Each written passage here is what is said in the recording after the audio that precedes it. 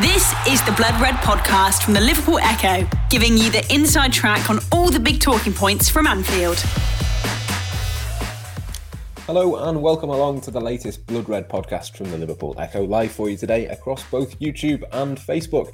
I'm your host Matt Addison with Ian Doyle, Joe Rimmer and Theo Squires alongside me to talk Brentford, Arsenal and possibly a little bit of Rafa Benitez too. As I mentioned, we are recording this live, so if you've got any questions, do stick them in the comments section and we'll try to get to the best of those a little bit later on in the show. But we'll start though, Doily, at Anfield, where Liverpool beat Brentford by 3-0 on Sunday. It wasn't exactly the most eventful of matches, but Liverpool had to win. They did win. They scored 3 goals. They proved a few points about being able to create chances. It was largely, overall, a positive experience. They scored 3 goals. Someone at the post. Somebody went up injured. The assistant referee forgot that the game was actually happening and didn't turn up on time. There's quite a lot happening. I think it was better than against Arsenal, wasn't it? Liverpool a bit more like it. I mean, it must a bit of context in the fact that Brentford, I think it's now 7 games away from home in the Premier League that they haven't won. You conceded at least 2 goals in all of those games now, so you can kind of see that they kind of got, they were riding the wave, weren't they, when Liverpool went there back in September, held to a 3-3 draw. Since then, Brentford have had 1 or 2 good results, but they've kind of plateaued and gone to, the kind of level you might expect, but that's not none of Liverpool's business. They were up against a 5-man defence for the second time in, about 3 days, probably less than 3 days, and I thought Liverpool played quite well, actually. Once they got the first goal, which, anybody who watches Liverpool will probably think, how on earth have they scored off a corner? But they've actually scored from more set pieces than any other team in the Premier League this season. It's just that, that's probably the law of averages, to be honest. They just have so many of them. I think they had about 9 against Brentford. Trent whips it in. Fabinho's there, the new Salah. Now that Salah and Mane out there, he's 3 goals in 3 games for him. So, I think when we were looking at who was going to step up and score the goals, nobody expected it to be him. Alex Oxlade-Chamberlain gets a goal, and Brentford kind of paid the price for fiddling around at the back. You could see what they were trying to do. Liverpool. In fact, I'm surprised actually when Liverpool scored the last goal through Minamino. The club hasn't said that was his favourite goal of the season, because Liverpool almost scored a goal against Brighton. Well, it was just loud, wasn't it? Because it hit Mane on the hand, and he said that would have been my favourite goal of the season because they pressured the goalkeeper into making a mistake. That's exactly what happened there. But 3-0. It's weird actually, isn't it? Because at Anfield there wasn't really much of an atmosphere there really at the start. There was no sense of occasion. I mean, for Brentford it was a massive game for their fans. I think as Theo pointed out, it was their first game away from home against one of the big teams this season. It's the first time they've been at Liverpool since 1989 in the FA Cup. I'm not saying I'm old, but I was at that game. And so for them, it was a massive deal. And for Brentford's players as well. But for Liverpool, it was just a matter of getting it done. And how long has it been since Liverpool had a nice routine 3-0 home win? It was something that they needed after what happened on Thursday. And the fact that the previous 3 league games, they'd only taken 2 points, admittedly at Tottenham and Chelsea. Not the easiest place to go, but they'd lost at Leicester. They needed to get a win under the belts. And they're now only 15,000 points behind Man City. Yes, they are indeed. Jurgen Klopp at full time, Joe, was very enthusiastic in front of the Kop, the fist bumps, the kind of celebrations. He seemed quite excited about it. It was actually Liverpool's first league win in a month, so you can kind of understand why that was. I mean, it was an important one to go and be convincing, and that's in the end what Liverpool were. Yeah, exactly. I think there was a bit of pent up frustration after the draw against Arsenal and perhaps the criticism levelled at Liverpool for struggling to create chances with the likes of Sadio Mane and Mohamed Salah away. And I think Klopp takes these things quite personally, doesn't he? So he should. And, he backs his players and he backs the likes of Minamino and the likes of Jota and Firmino to do a job when they're out. So I think there was a bit of that in there. But yeah, as you say, it was a weird game, wasn't it? Because it felt like a very uneventful 3-0 win. But, you don't complain about them. But to me, I've got to be honest, it doesn't sort of dispel the worries that I have about Liverpool at the moment. They just seem a little bit stale, a little bit lacking, a little bit slow. And obviously, whilst Ian Doyle was making us think that every corner they weren't going to score, they eventually did score from a corner. And when they did, it opened up a little bit. And I suppose that's the difficulty Liverpool are going to have in the next few weeks. They're going to come up against sides who are going to make it tough for them, and they're going to need to take their chances and perhaps score some ugly goals. And once they do so, things seem to open up for them, and they beat teams more comfortably. I was chatting about Arsenal to a friend, and we were talking about, if you remember the 4-0, Liverpool scored late on, didn't they, in the first half of that game? I actually thought Arsenal, for the first half of the 4-0, defended really, really well, made it really difficult for Liverpool, played a very defensive setup, and Liverpool really looked like they were struggling, lacking ideas. They had a lot of pressure, but not any real big chances. But then eventually when they did score, Arsenal completely fell apart because they had to come out a little bit.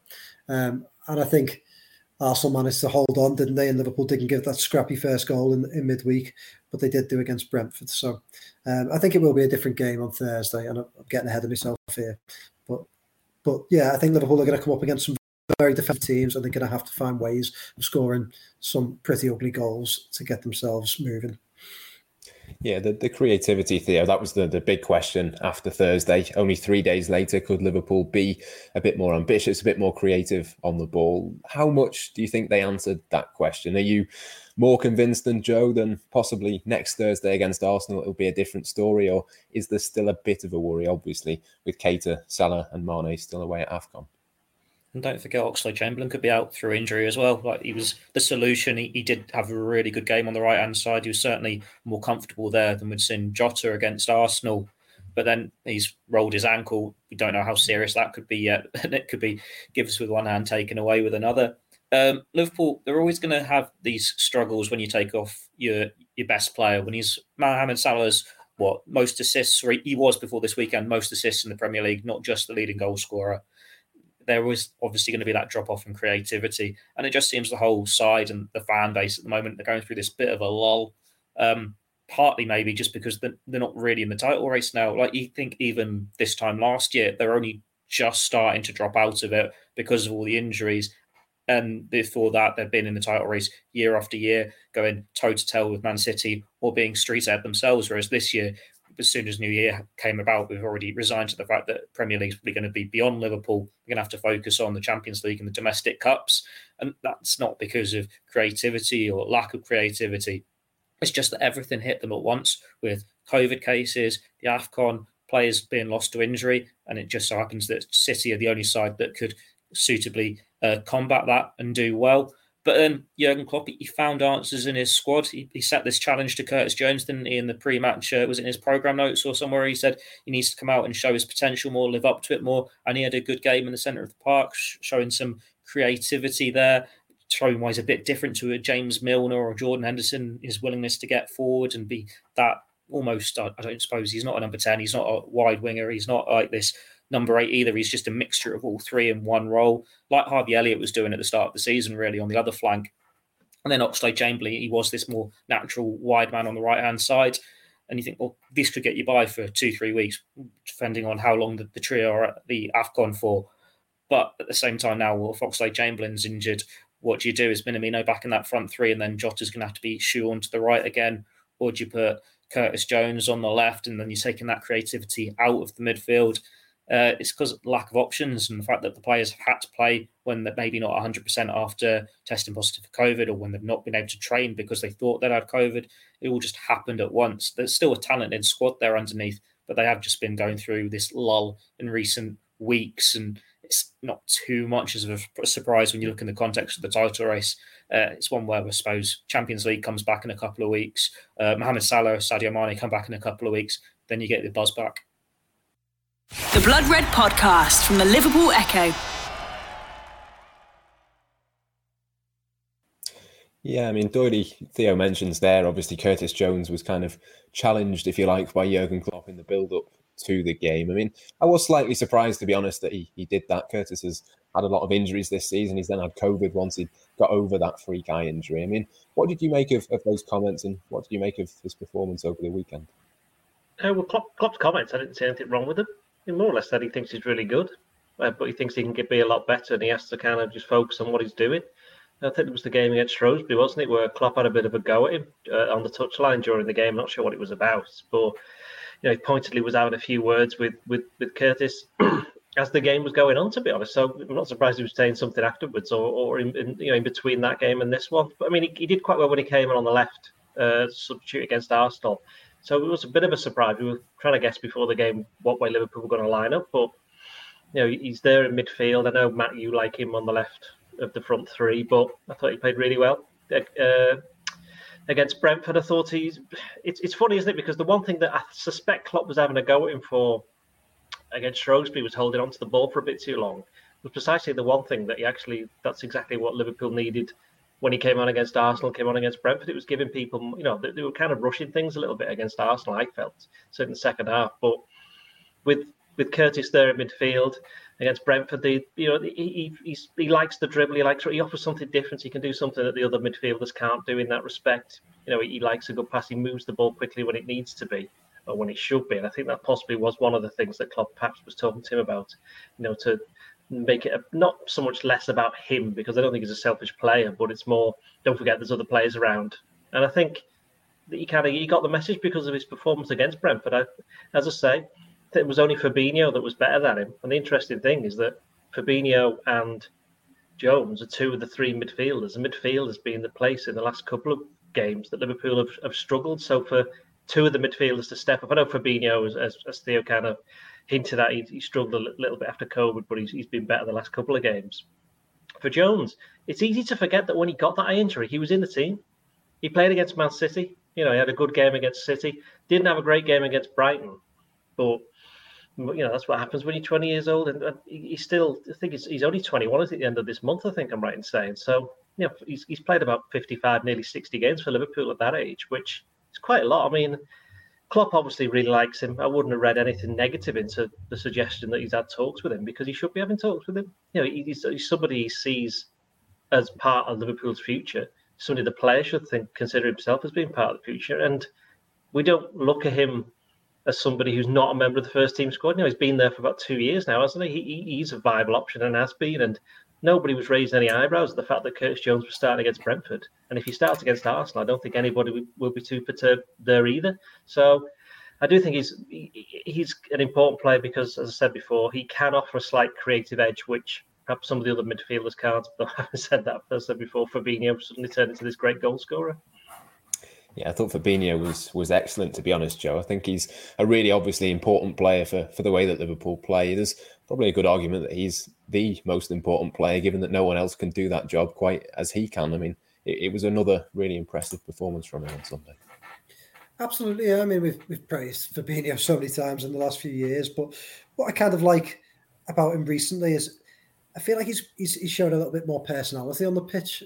He's leading a bit more. He seems a little bit more, not to say he wasn't in the past, but he seems a bit more vocal, a bit more aggressive.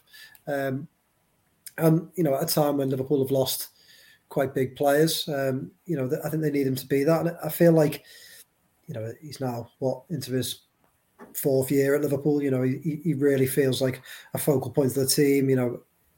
He's always been a very, very important player, but now feels like an important personality as well. So, yeah, I thought it was really, really impressive. And, Liverpool need people to pop up with goals. I think Van Dijk could pop up with a few more goals, and obviously he nearly scored yesterday with the one the goalkeeper made a good save from. And Fabinho's another one of those players who heads the ball pretty well. So you want him involved in corners. Matip as well. You want these guys to chip in with goals and give Liverpool extra weapons. So that it's really good that he's done that. And Liverpool will need these players like him, like Van Dijk, like Matip, like Jones, we've just talked about, to chip in whilst their main goal scorers are away. So that bodes well. And just on Jones, I agree with everything Donny's just said there. I think he's an exceptional young footballer. There was some, talk in the summer that Liverpool might let him go. I'm glad that didn't happen. And I think nowadays we want young players to be instantly good. And I think even the ones that seem like that they were instantly good weren't.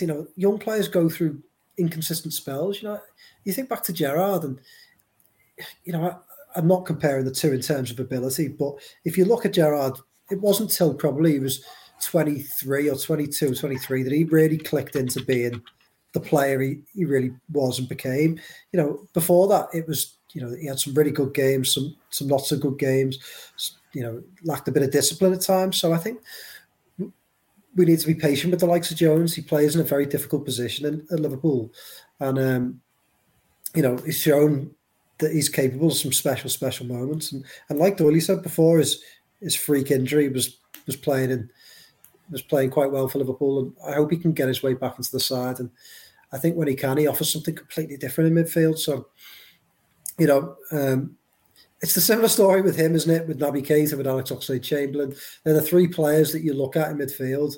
Perhaps Harvey Elliott will come into this equation as well. That, when you're looking for Liverpool to have a bit of an extra dimension, you put those players in there, and it's good. But all of them sort of, with the exception of Elliott because of his injury, but all of them sort of struggled at times for consistency or struggled to say there. Maybe that says a lot about Liverpool's midfield. Maybe it says something about them as players. But Jones I think he's a really, really bright young player, and I hope Liverpool are patient with him, and I think Klopp will be.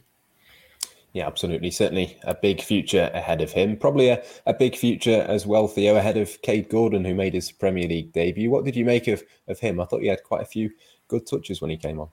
Should have scored, let's be honest. One, considering that one of his big strengths is supposedly his coolness in the box and his finishing ability. And I think when he went onto that through ball, everyone was expecting to see the ball hit the back of the net. And it's not reason to be negative on him. It just gives him that hunger, something to prove next time. Like he missed a chance like that in pre-season where he put it wide, and it just means it's a reminder that he is still a very raw young talent who's got a lot to prove and a lot to learn. But it's like that first step for him, isn't it? It's like a reward. What a week for him, by the way, making his first Anfield start, scoring the goal, and then going in his Premier League debut as well. I think we put it in the live blog a couple of times. It'd be good if this game could actually go that way, so Liverpool could send him on to give him that Premier League debut, because he is a highly rated youngster. He's exciting, and you want to see him get chances and be able to progress. Like when Liverpool weren't playing well against Arsenal, the fact that there was even a suggestion that he might be a solution here just because it's his natural position shows how excited people are getting about him.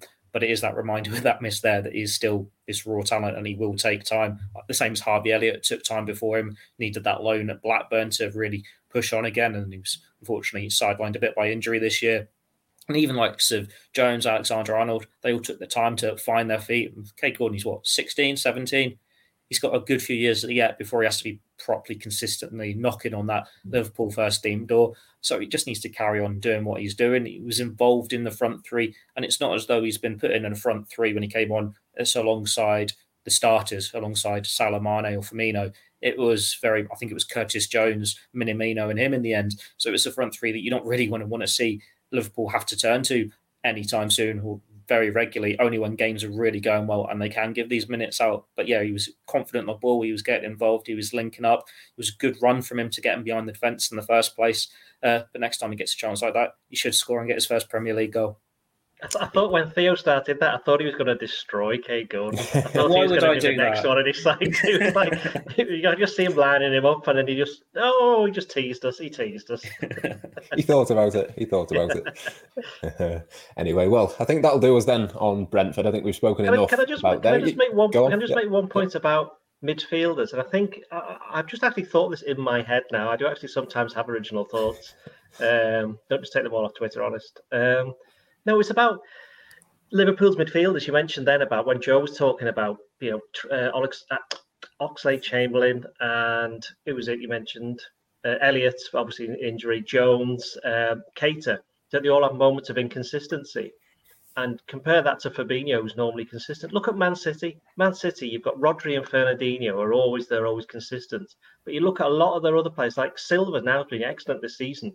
Didn't do anything for about 18 months, did he? He came and was very good. Then he went off the boil. And there's a number of their midfielders. De Bruyne, we all know how good he is, but he had a very decent sized spell where he wasn't particularly at the top of his level. It happens to all midfielders, that kind of midfielder, that's just the way that they are, I think. And I think sometimes we have to remember that there are other clubs out there than just Liverpool. I know we're obviously concentrating on them, but you look at every single other team. Look at, say, United, they've got quite a lot of midfielders. When was the last time you saw Juan Mata play? He never plays anymore, does he? So, there is that. I know he's a bit older, but the point still stands that he was never regular anyway when he was of a certain age.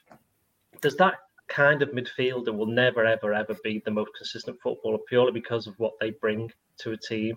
They're always going to be. I read something. Remember when they signed Keita, they looked at his numbers. They were like, well, he gives the ball away an awful lot of times compared to other ones. He says, but the passes that get through are very, very good ones because he's always attempting these very difficult passes, which is why it looks like his pass completion rate is so low. I think we've spoken about that in the past, but that's where sometimes figures like that can hide what the actual reality is. And I think sometimes we have to just take a step back and go, well, the reason there are so many of these kind of midfielders at a club like Liverpool, at a club like City, at a club like any of the leading clubs, is because they won't always be that kind of consistent presence. And the ones that actually are normally like amongst the best players in the world.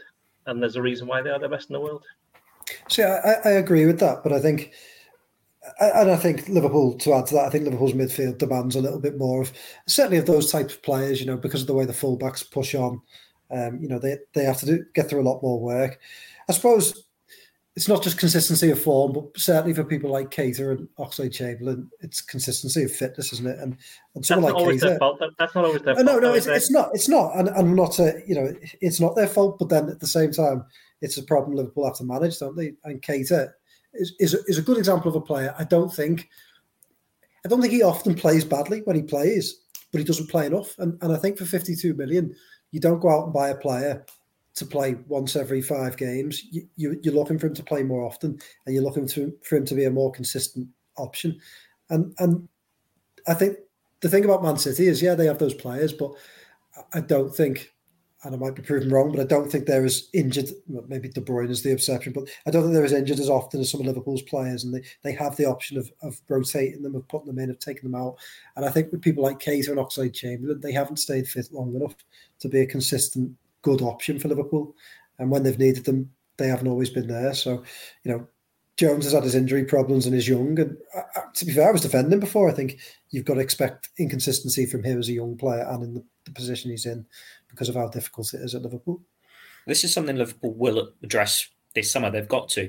Oxlade-Chamberlain and Keita are out of contract in 2023. Milner's out of contract in 2022. Thiago's not getting any younger.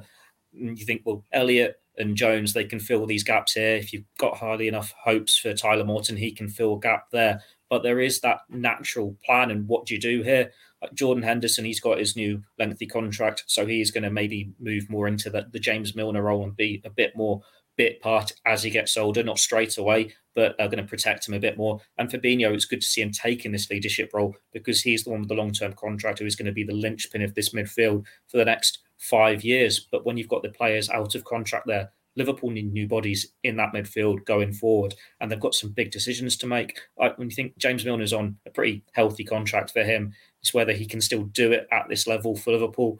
The debate is there. When he's had to play, he's beginning to pick up the injuries a bit more, and he's finding a reserve role.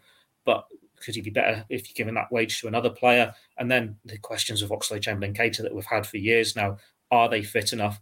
Are they consistent enough to justify their wages and to be squad players? Or do Liverpool just have to cut ways with them? Do they try and get in as much money as they can in the summer?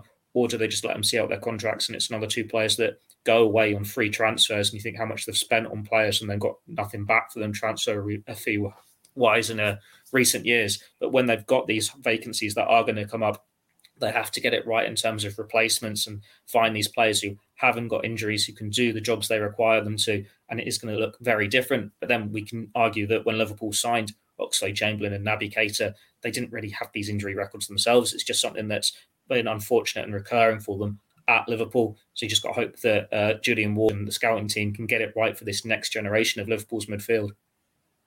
Yeah, I think Jordan Henderson's come in for a little bit of criticism recently, but the biggest issue for me is just that he's played too much football and just looks a little bit tired, and it all ties in with that, doesn't it? The unavailable other players have made that the case. But we will now move on a few minutes later than planned to speak about Arsenal. We seem to have previewed a game against Arsenal every single podcast for the past however many weeks, given the postponement and the actual game last week, and now the one this week as well. Doyle, I'll come to you first on this one. I mean, it's interesting, isn't it, that after many Arsenal fans spent the entirety of last week complaining that Liverpool had managed to get a game called off because of COVID, they themselves had one called off against Tottenham this weekend. Yeah, it was interesting as well, was the explanation that the Premier League put out. Bear in mind that Liverpool's was called off by the EFL, not the Premier League, so it's a completely different authority. But the Premier League called it off partly due to the amount of Arsenal players who are on AFCON duty. So, interesting there. Tottenham weren't too happy, were they? Quite enjoyed their statement on their website. They were sticking the boot in a little bit. And I'm not nobody wants to praise Tottenham for anything, but I thought that was quite good. Yeah, I mean, to be honest, do we blame Arsenal? I don't blame them for doing it at all. The rules have completely and utterly just ruined everything. I mean, saw somebody tweeted me before, again, let's say I'm nicking something off Twitter. At least I'm giving them credit, although I can't remember who it was that said it, but said that if these postponement rules were in place last season, Liverpool would still be playing their games now because they would just had, got no defenders. Oh, right, we can't play any games then. So, yeah, I do think the Premier League have kind of made a rod for their own back. I don't think Burnley are ever going to play a game ever again. You have to play games. They're going to get relegated the way things are going. You can't just pretend as though it's not happening. You know what I mean? So, yeah, Arsenal. No, I'm not. It's just the typical tribalism of football fans, isn't it? It's like it was a massive conspiracy when it was against Arsenal. Now it's for Arsenal. Arsenal fans are like, well, what did you expect? It's like, oh, well, it's totally, we can explain it. So I wasn't really too fussed. I mean, the only, I suppose the other thing is that it meant that on Match of the Day, that highlights of Liverpool's game for a bit longer than perhaps they would have been because Arsenal beat Tottenham was done. Interesting point. Also, by the way, on the highlights of Match of the Day, I don't watch Match of the Day that often, but I saw it and it was like they made it look like Brentford really in the game, and it was they didn't even show the instant that Theo was about to ruin Kay Gordon's career. So didn't even show that. So people who didn't see the full highlights of the game were thinking, what is Theo on about? Although to be fair, most of the people who saw all the game are probably thinking that anyway. Yeah, it's common practice, isn't it? Sorry. Joe, last time we were on, I didn't give you enough of an opportunity to have a go at Arsenal. So how are you feeling ahead of the second leg? I'm more confident, actually. I do think because Arsenal are going to have to come out and play. They obviously have to win. I think it gives Liverpool a better opportunity. And as I've just mentioned before, I think at the moment Liverpool are struggling to break teams down because they're without Salah and Mane. But I think in a more open game, they stand a better chance. So, I'm fairly confident. As Doyley said, I think it's funny, isn't it, the tribalism of football, how quickly it can come back to bite when you have. It's like the whole, a couple of years back when Liverpool were on the verge of winning the Premier League title, call it off. People are dying. We must stop this Premier League. It's not worth playing. Nobody wants to see it. And then the following season, everyone was fine with it because certain teams were doing quite well. So it ebbs and flows, doesn't it? And they're funny. Some of the Arsenal fans who, on one hand, I had a mate messaging me going, it's fishy, isn't it? The Liverpool have had this game called off. And 2 days later, I seen him tweeting, I won't name names, just him tweeting someone saying that, fully defending Arsenal for having it called off. So, it is what it is. But that's why I think as a fan, you should never get too carried away when these things happen, because especially at the moment, it seems to be happening to every team. And Doyley's spot on. They've made a rod for their own back, the Premier League. They should have kept it to COVID because now, every team's going to have other absences. Like Doyley's just said about Burnley, they sold a player, which, by the way, wasn't their fault because he had a release clause. But, they've had to let a player go. And that, again, is hitting their numbers. So it's difficult, isn't it, at the moment? But, I suppose that the Premier League have got no choice if they've called games off for other people. They're going to have to do it for Arsenal. But yeah, it'll be interesting to see who they've got back, whether they can play the game. And then, I feel confident. I think Liverpool will fancy their chances with Arsenal having to come at them. And, whilst I think they're a more organised Arsenal, I still think that they're capable of shooting themselves in the foot. So I think Liverpool will be confident going into this game. The Blood Red Podcast from the Liverpool Echo.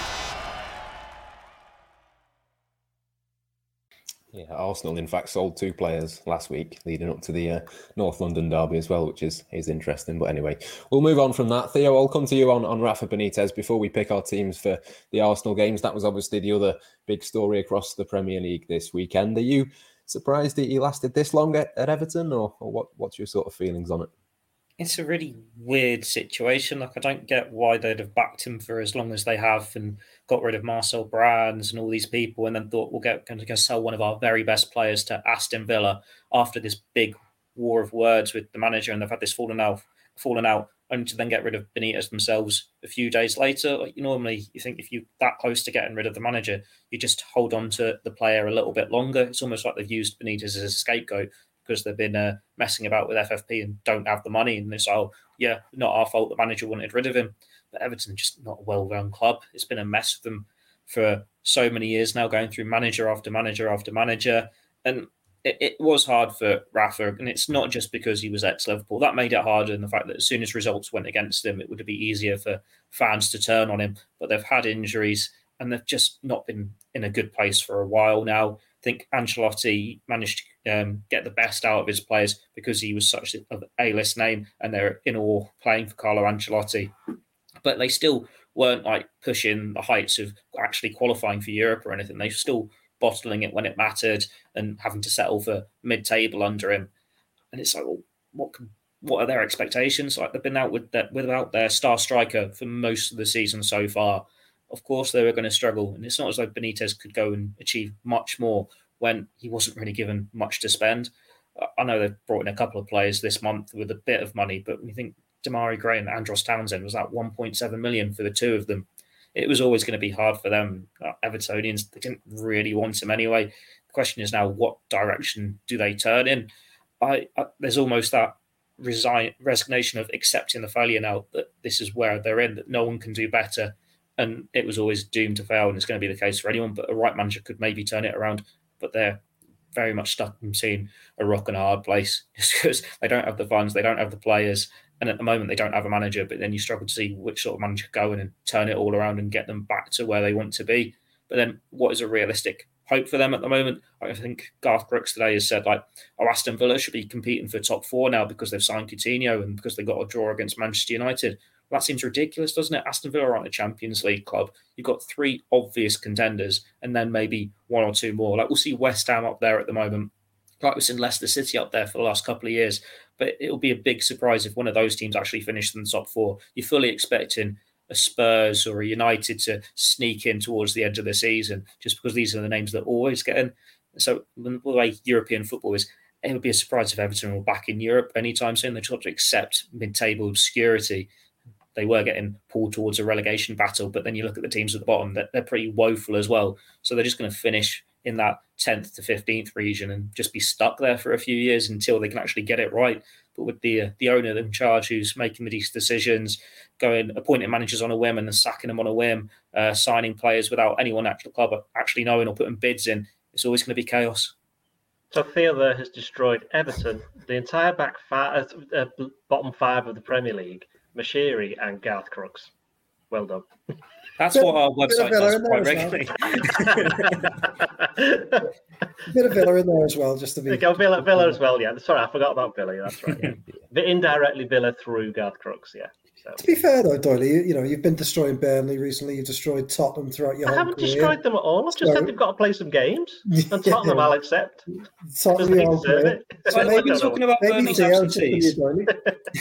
Burnley, according to the Premier League injury table, Burnley have only got 2 players out. So how many players have they actually got in their squad if they can't put a team together?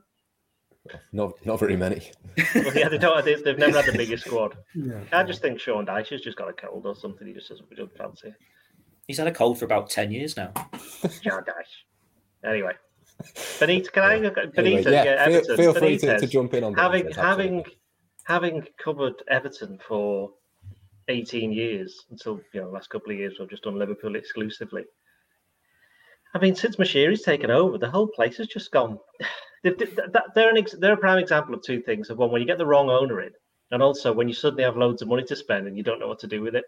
And that's essentially what's happened. And I would say it's been interesting with Everton fans. I do think some of them are. I mean, imagine if Mashiri had been at FSG, loads of Liverpool fans would be absolutely just pummeling away at them, wouldn't they? Right. But Mashiri seems to escape quite a lot of the criticism. And obviously, I think part of the reason for that is because there's this, big thing of the stadium that's happening at Bramley Moor being developed. And I think the fans don't want to be too hard on the owner in case he goes, right, well, I'm not going to see the stadium through, and that's that, because that's one thing that can eventually, I know Theo was saying, what can Everton do? I think that will elevate Everton back up to a certain level, just purely on the basis of the infrastructure that they've got, which is going to be very important for them and attracting players as well. But they just have to stay in the Premier League for a start. I mean, I don't think they'll go down. There's so many poor teams at the bottom. I don't think there's ever been any chance of Everton going down. But speaking to Evertonians, they obviously don't think of it that way. They look at how many games they've won over the past 13, 14 games. They won, I think, in 13. Look at the fact they went 2-0 down against Norwich and didn't, even though they scored, they didn't really look like they were going to get a way back into the game. They look at the fact that when they do get a good manager like Ancelotti, he leaves after a short while, although, to be fair, Real Madrid did come in for him, so you can't blame him too much for that. And then when they get other managers in, Moshiri just appoints them, and as Theo said, just gets rid of them without even... I know we've turned this into Liverpool, this must be a Liverpool podcast, but we'll get into the point of Benitez, where I just don't know why on earth he took the job. In terms of... In fact, no, I'll rephrase that. I don't know why Everton offered him the job, because I can understand why he took the job, because he could work from home like everybody else does these days. And he's back in the Premier League, and he's at a big club that he knows. And you know what Benitez is like? He's got, I'll take on this challenge. You'd think partly there's only me who could do this. And funnily enough, nobody could do it. There's literally nobody could, no former Liverpool manager could have gone in and taken over at Everton. I think he was a bit daft in that sense to accept it, but Everton were completely stupid to offer him. And I think if they go backwards to try and go forwards in terms of appointing Martinez or even Moyes. What are you laughing at, Joe? What are you laughing at? Even Moyes. I just think it's whereas Moyes was obviously brilliant at Everton. I just think it would be a terrible move for them, and it wouldn't be a great move for him either. But for Liverpool fans, they must be looking on, just going, "What on earth is going on over there? What's going on?" I mean, because if you want a club that's badly run, for all of FSG's criticisms and the fact that they do get things wrong, and we've seen them, and when they tend to get things wrong, they're quite big. And then they normally turn around and say, whoops, sorry, and change their mind, such as the Super League and the furlough thing and all of that kind of stuff. But Everton is just like, what on earth is going on there? They won't go down, but they're in a bit of a mess. Basically just echoed everything I said, and then you had a go at me for 2 foot in them all for. I didn't go, yeah, well, that's different because you're renowned for it. And he's still To be playing fair, I Aston think- Villa anyway. I think that Oh, yeah, and Aston Villa. I'm not saying that, no. to be fair, the relevancy to Liverpool is, I think, that the two ownerships are so...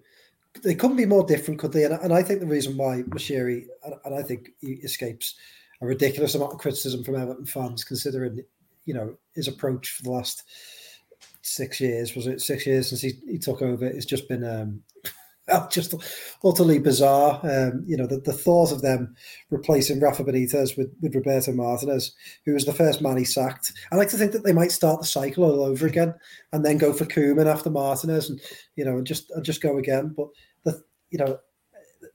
I think the reason Everton fans give him sort of an easier ride is because he's ambitious, isn't he? And football fans, I think, are blinded by ambition, even if it's the wacky ambition that Moshiri employs. And Liverpool fans look at FSG and say they're not ambitious, they don't spend money on players, and they don't go out and improve the playing squad all the time. But I think when you look, I understand Liverpool fans will say you want the happy medium, but when you look at the other end of the spectrum, you've got someone like Moshiri who has proven he's willing to spend money, but has spent it so badly that they're in trouble with FFP, who's been ambitious in the managers that he's gone out to try and employ, like Carlo Ancelotti. I mean, Koeman to an extent was ambitious for Everton at the time, like Rafa Benitez, but they do not suit the club. They do not suit they do not sit well with the fan base. They don't suit the playing staff. They don't suit the director of football.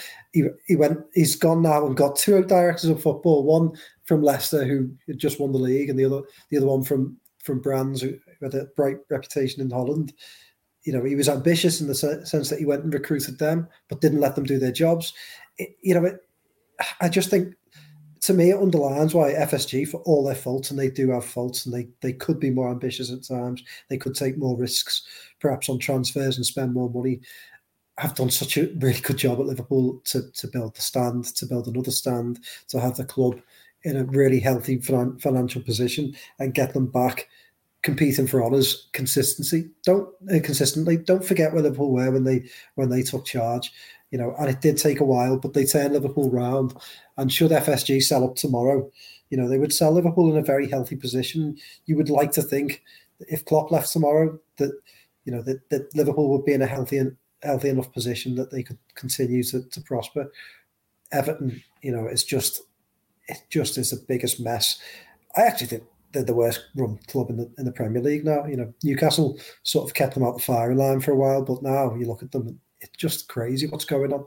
So and the Benitez thing, I mean, come on, like no one enjoyed that, did they? No one who has any, who likes Benitez and likes him not just for what he did at Liverpool, but for being someone on Merseyside who was generous, who was well liked. Anyone who's dealt with Benitez in any way speaks really highly of him.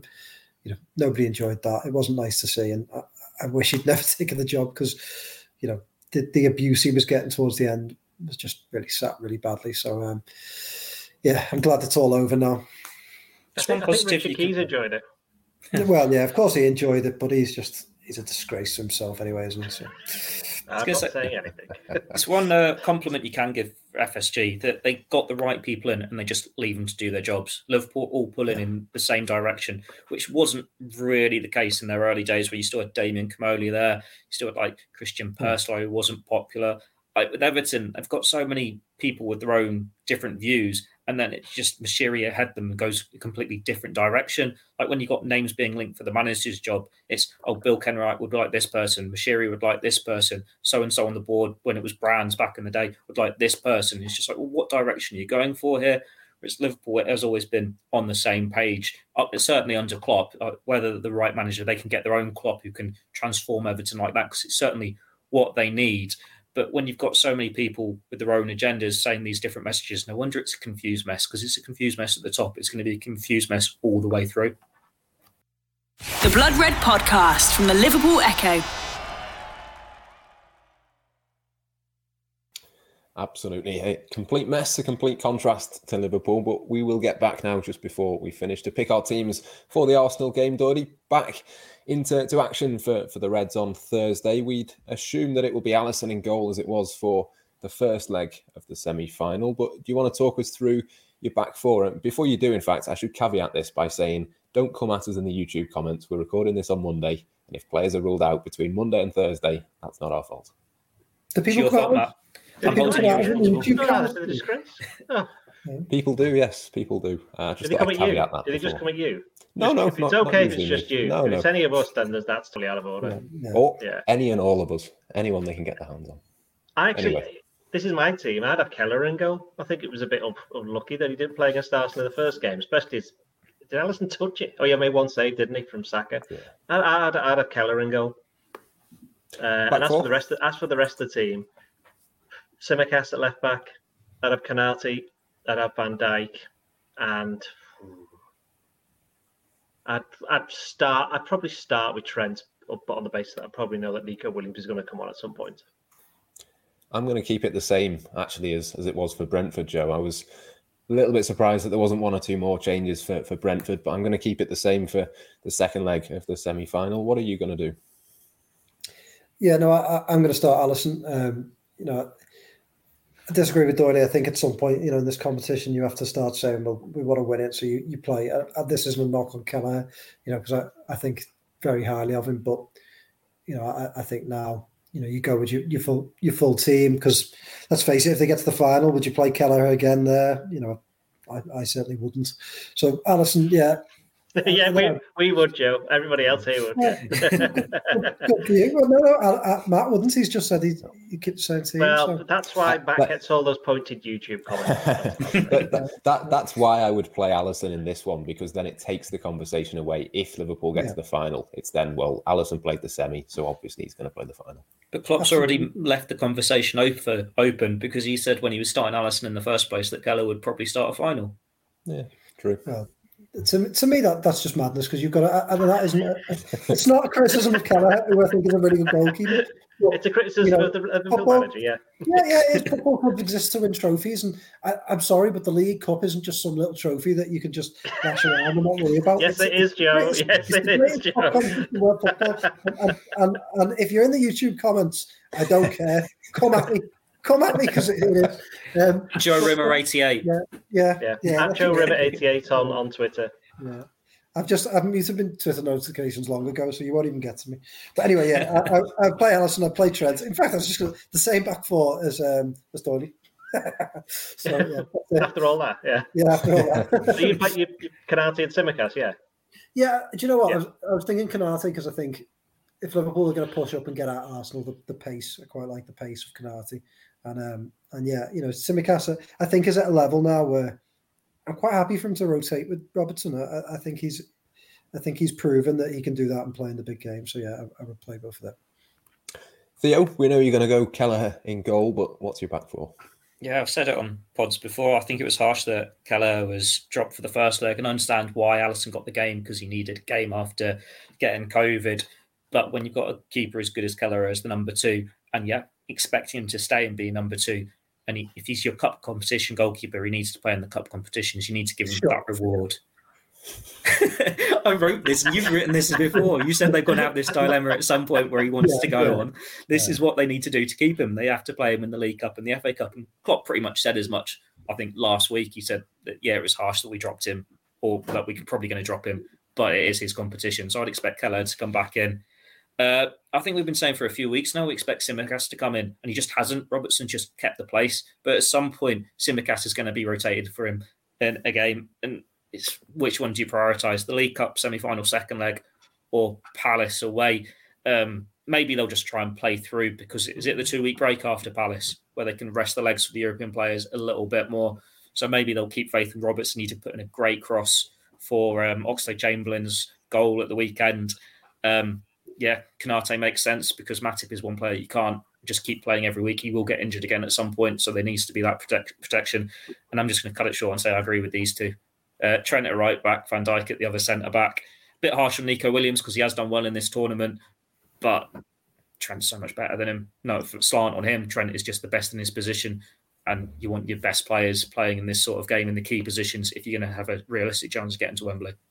Staying with you, Theo, I mean, Joe Gomez at some point is going to have to play a game, but when is that going to be, do you think? FA Cup against Cardiff. Fair enough.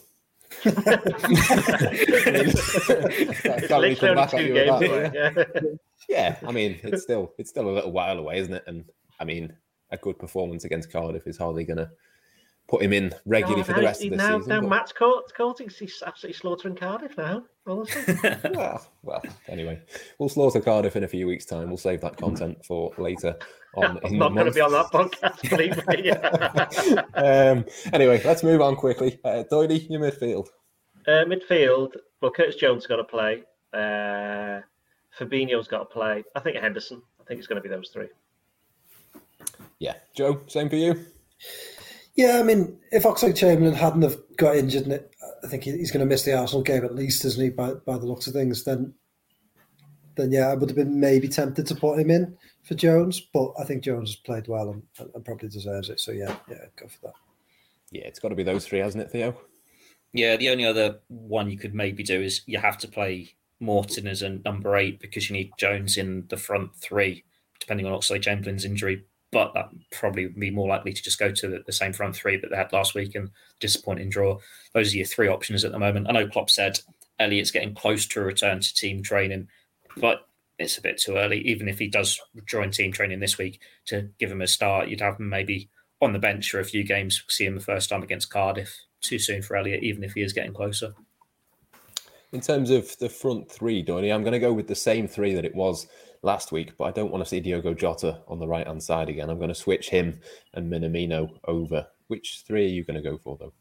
I think it'd have to be those three, but there's two things here. One, Origi's meant to be looking quite good in training, wasn't he, last week? So how close is he to making a comeback? He could be on the bench. So he could be somebody that they could use a bit later on, because they can make 5 subs in this competition. The second one is, do they go 4-2-3-1, which might make it a bit easier. Put Firmino in behind Minamino the other way around. Then you've got Jones on the left or on the right and Jota on the left. I mean, I don't know. That doesn't sound quite so good, but I think it's going to have to be the front three: Minamino, Jota, and Firmino. And in terms of where they play, I see you mean. Jota's never been quite as good when he's been on the right in the few games he's played. But the Minamino was, while he did that miss, which, by the way, was it a foul or not? That miss that Minamino did at the end of the Arsenal game. I think it was a foul. To everybody to us in the stadium where we were, I didn't even mention it because it looked like the referee given a foul already. I thought he had, but everyone kept on talking about it afterwards as if they'd missed a big chance. But yeah, I didn't realise that, to be honest. I did not realise that. That's why we never mentioned it. It's because we just thought, it didn't count anyway. But yeah, it's. I'd be tempted to do what you said, Matt, and play one of the other wings. Yeah, Joe, who are you going to go with? Yeah, similar to feelings. Really, I'm not. I said before the Arsenal game, the first game, that I was worried about the three of them because I feel like they're all quite similar in terms of the way that they line up and the way that they play. So, again, if Origi had been fit, I'd be tempted to put him in. I'm almost tempted. Be almost tempted to put Kay Gordon in. If he'd played a bit more football, I'd be tempted to put him in just to give Liverpool a completely different option. But I suppose a slightly different combination of those three. So yeah, maybe a change, putting Jota through them. Well, what did you say? You can't really put Jota left. Jota right, Jota left. Middle, Minamino right. Yeah, because Firmino's got to stay through the middle, hasn't it? Yeah, so I think I'd probably go along with that. Albeit like Doherty, I think if Origi is fit, then you'd certainly have him eyeing a substitute appearance as Kay Gordon as well. I think just give Liverpool something a little bit different. Yeah, Theo, you in agreement? Yeah, I think you've got to be like, you're hoping that Origi fit enough to start, or Oxlade-Chamberlain's injury is not as bad as it looks, and he could feature, and that they're maybe just holding Origi back for this one. But it does look like it's going to have to be the three that started against Arsenal last week. What's interesting is the positioning they all took when the substitutions were being made against Brentford. Because I think when Minamino came on, Jota did go to the right. Now, whether that was because, they prefer Minamino on the left, or because they knew they were going to bring on Gordon a few minutes later, so he's close to the touchline and then Gordon can just go there. I don't know, but it does seem like they're just going to do what they did against Arsenal last week. I don't know. We haven't really seen Minamino on the right. It always seems to prefer to put Jota there. But it's those three. But then Liverpool are quite fluid in how they all line up. Anyway, they go all over the pitch. As long as they do better than they did last week and they actually have a shot on target between them, it's an improvement. So hopefully it can go well in whichever way they line up. But those are pretty much the only three they've got available at the moment, with Oxlade-Chamberlain going off at the weekend. Yeah, not exactly loads of options, is there? But we will make our score predictions. I'm going to go 1-1, and then Alisson, who is in goal, is going to be the hero in the penalty shootout. Doherty? Liverpool win 2-1. Joe? Liverpool win 2-1. Theo? Penalties. Keller is the hero in the shootout again. Well, either way, Liverpool get through for all of us, so that will be certainly a big positive, but that brings about the end of the podcast, I should say. Absolutely loads of content coming your way before the game on Thursday. Far too much for me to mention now, but keep an eye out for the Academy show and one or two other bits that we've not had for a little while returning to your screen. So do go and check those out as and when they come through. But for now, it's goodbye. You've been listening to the Blood Red podcast from the Liverpool Echo.